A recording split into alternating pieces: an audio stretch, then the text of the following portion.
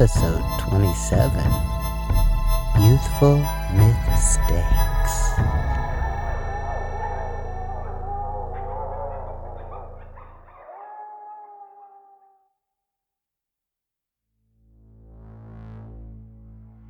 Hello, and welcome to Care and Feeding of Werewolves, a podcast addressing issues and current events in the paranormal community. I'm your host, Hazel Thornton. Today's letter asks, is using body parts like a hand of glory morally acceptable if they were donated? What about hygiene? Okay, well, since a hand of glory is made from the hand of a criminal who was hanged, a method of execution that's fallen out of favor in the 21st century, I'd say fill your boots, since it's not likely to even happen. Nearly every use of organs for the purposes of this conversation, we're talking about intelligent species here, is for malignant purposes. Let's face it, you're not exactly using someone's big toe to cure cancer in orphaned kittens, but the ethics of those kinds of spells is a whole nother conversation. Now, how do you obtain consent from the donor? In writing with witnesses? How can you be sure they're not being coerced into it somehow? Do you include it in one's advance directive as a subcategory of organ donation? I suppose you'd have to, otherwise the donor's loved ones wouldn't have to honor that particular wish. Now, what if they only consent to being used for some types of spells, but not others? And how do you go about determining that? Say they also want to donate some of their organs to transplant patients. Who gets the organ then? I bequeath my liver to the organ recipient list and my heart to unspeakable magics, as they've always been my true love. Sorry, apparently I was channeling my dramatic 14-year-old self there for a second. If a third party is matching donors with practitioners, how do you ensure that the items were given with consent and no one was hunted? How do you know they're not stolen from indigenous bodies? The collection of native remains in a sort of twisted trophy hunting has been happening in North America for centuries. As for hygiene, it depends on how fresh you need it or when you receive it. The rule of thumb is, if it's wet and not yours, don't touch it without PPE. So if it's wet fresh, which is a phrase I never thought I would have to say in my life, keep it sealed up and on ice to delay decomposition, and definitely use gloves. Be sure to sterilize your equipment afterwards. Dried items, though, are generally fine to handle. For the record, I'm applying the same logic as preparing organs for transplant and preserved specimens here. I know absolutely nothing about trafficking organs for spell components, nor do I want to. Please, please don't at me. Ugh. Now I really feel like I need a shower.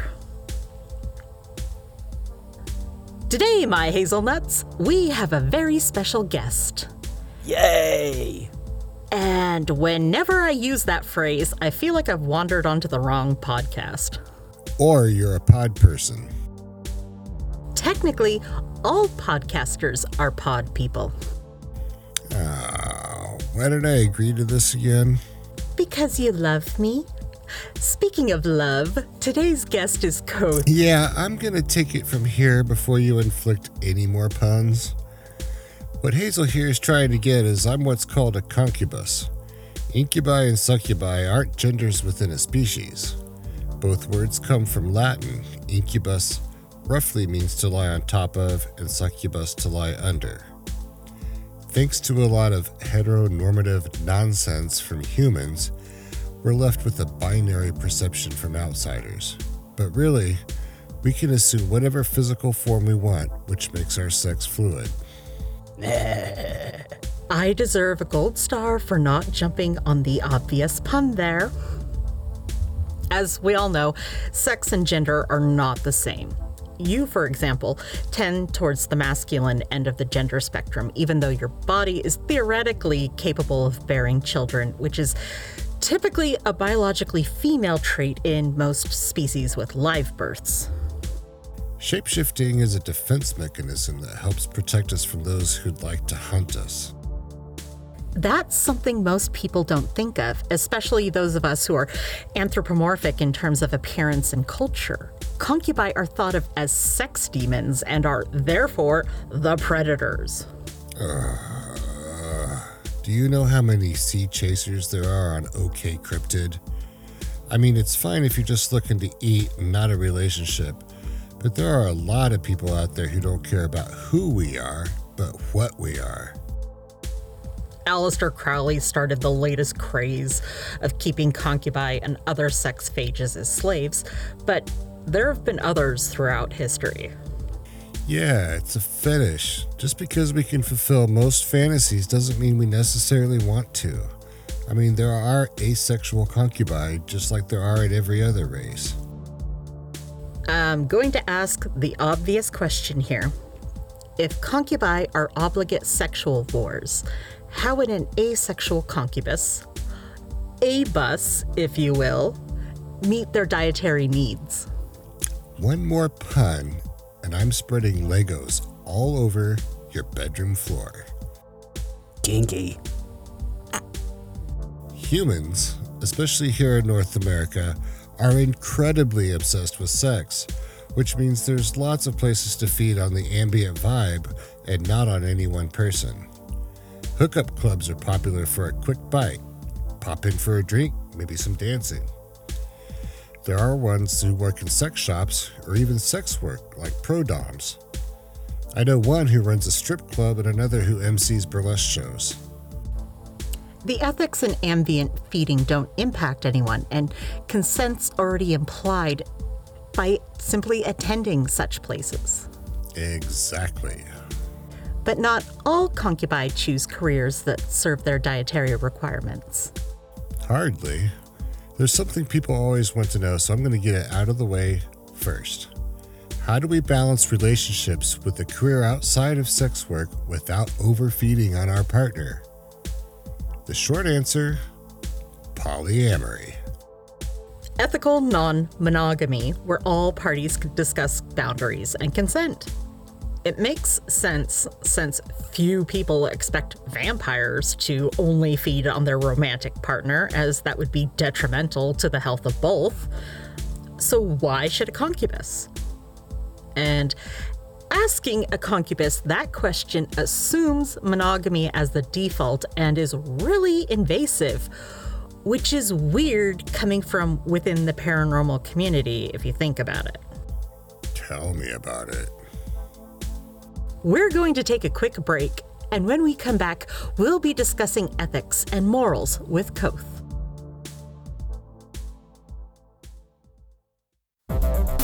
Try the newly formulated Slime Off Spray, guaranteed to get rid of all biological evidence of all kinds. Blood, waste, even ectoplasm. Erase your sins with Slime Off. Do not use if pregnant, trying to get pregnant, or while breastfeeding. Avoid contact with wood, metal, cloth, water, air, and organic beings. Do not mix with other cleaning agents such as ammonia or bleach. Causes severe melting and disintegration. Keep out of reach of children.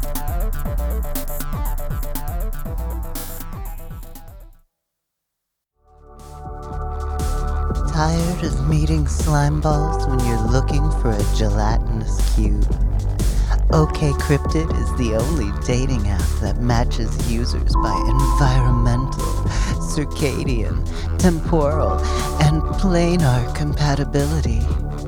There's even a monster dash option for hemo and sexual phages just looking for a bite from the comfort of your own swamp. Find the light to your Mothman with OK Cryptid.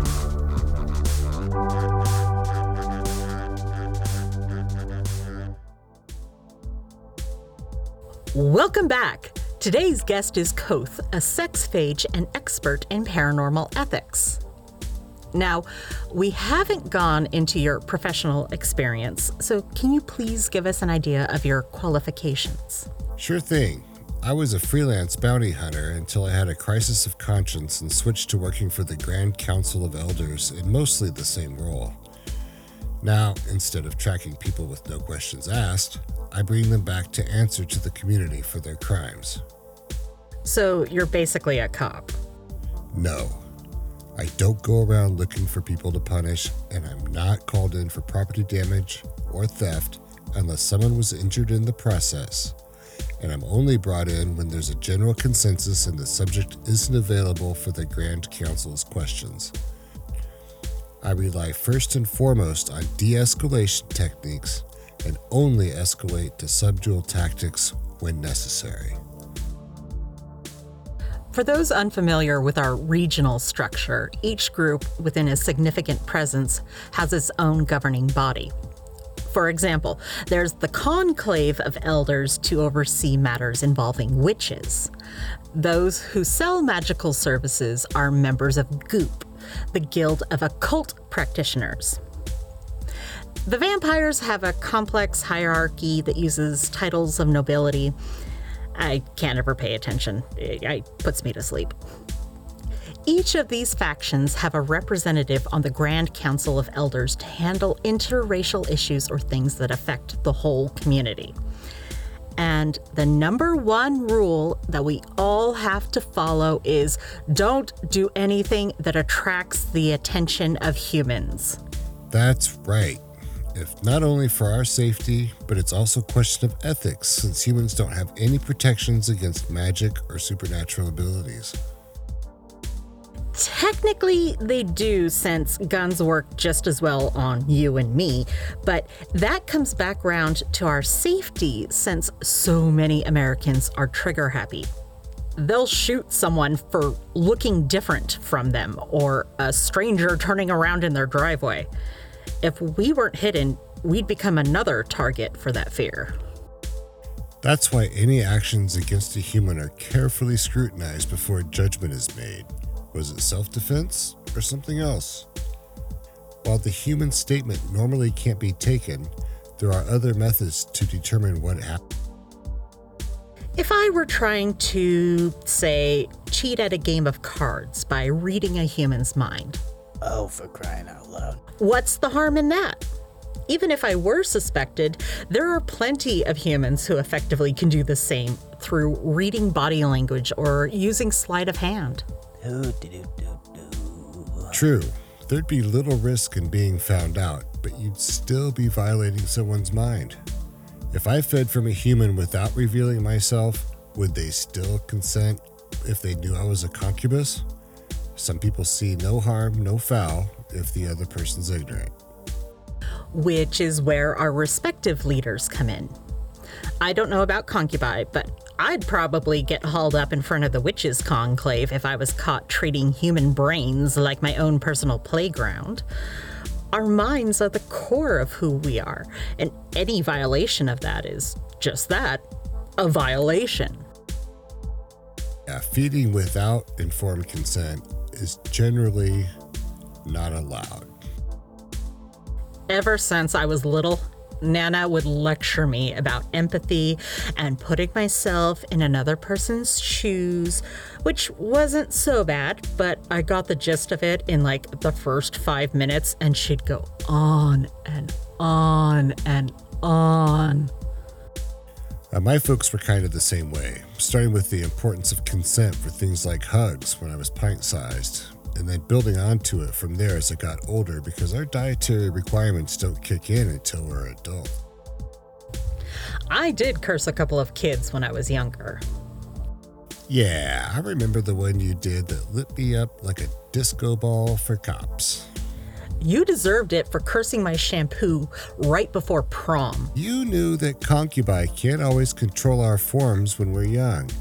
It was fun trying to explain why I didn't look like my photo ID at the time. Hey, I was there too. I did my best with an illusion. I looked like an uncanny valley nightmare. The look on the cop's face, he was like, Am I losing my mind? I should have left you on the side of the road. My only regret was ignorantly putting you at risk by making you a target for cops. I might forgive you if carrot cake was involved. You can't keep using that to get me to make you carrot cake. Oh, yes, he can.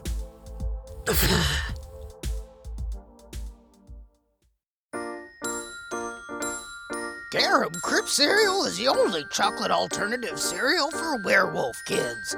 Each bite is packed full of fiber, protein, and vitamins essential for growing lycanthropes. Parents will love the healthy choice, and little monsters will love the taste. Every box contains a free chew toy. Carob Crips, they're howlin' good.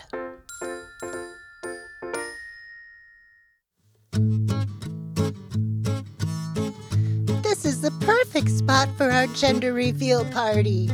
Sure is. Good thing I got the Fireworks Party Pack 3000 so everybody for miles around will know what equipment you got cooking in your oven. Oh, it smells like diesel and dead skunk. Smells like the time I ate pickled eggs and burritos. Oh! Let's find somewhere else. Tired of humans and day trippers invading your territory? Try Dryad's Camper Be Gone, a pheromone spray for your trunk that repels pests and humans. Our special formulation quickly dissipates, absorbing the odors of intruders, leaving you with the fresh scent of your home or lair. Protect your home from hominids with Camper Be Gone. Try our new scent, Corpse Flower Crush.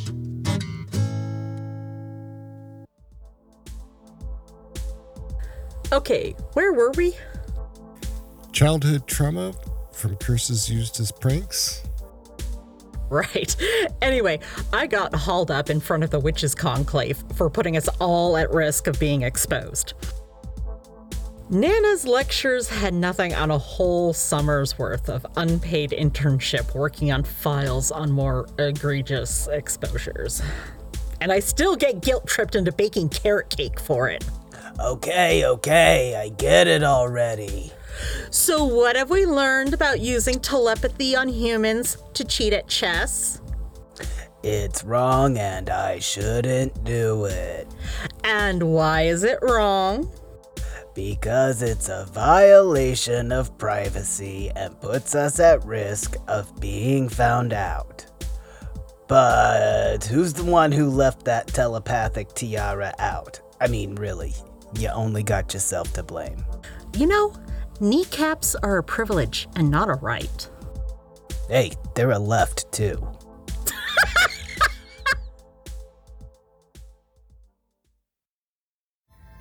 Thank you for listening. Today's episode was written by Brenna Anderson Dowd, performed by Brenna Anderson Dowd as Hazel, Kevin Elmore as Quoth, and Frederick Elmore as the announcer and Julia. Sound editing by Frederick Elmore. Music by Kevin Elmore. Special thanks to The Traveler Writes on Tumblr. Find us on Tumblr or Facebook or email us at feedingwerewolves@gmail.com. Please rate and review. Care and Feeding of Werewolves is a podcast distributed by Kerfuffle and Chaos Productions and licensed under a Creative Commons non-commercial attribution share-alike 4.0 international. All content on the Care and Feeding of Werewolves podcast is fictional and for entertainment purposes only. Content is not intended to be a substitute for professional medical advice, diagnosis, or treatment. Always seek the advice of your doctor or other qualified health provider with any questions you may have regarding a medical condition. Never disregard professional medical advice or delay in seeking it because of an episode. Reliance on any information provided by Care and Feeding of Werewolves, Kerfuffle and Chaos Productions, or anyone involved with the production of this podcast is solely at your own risk. Oh, that Hazel and Clove. Those two are always putting the jinx in hijinks.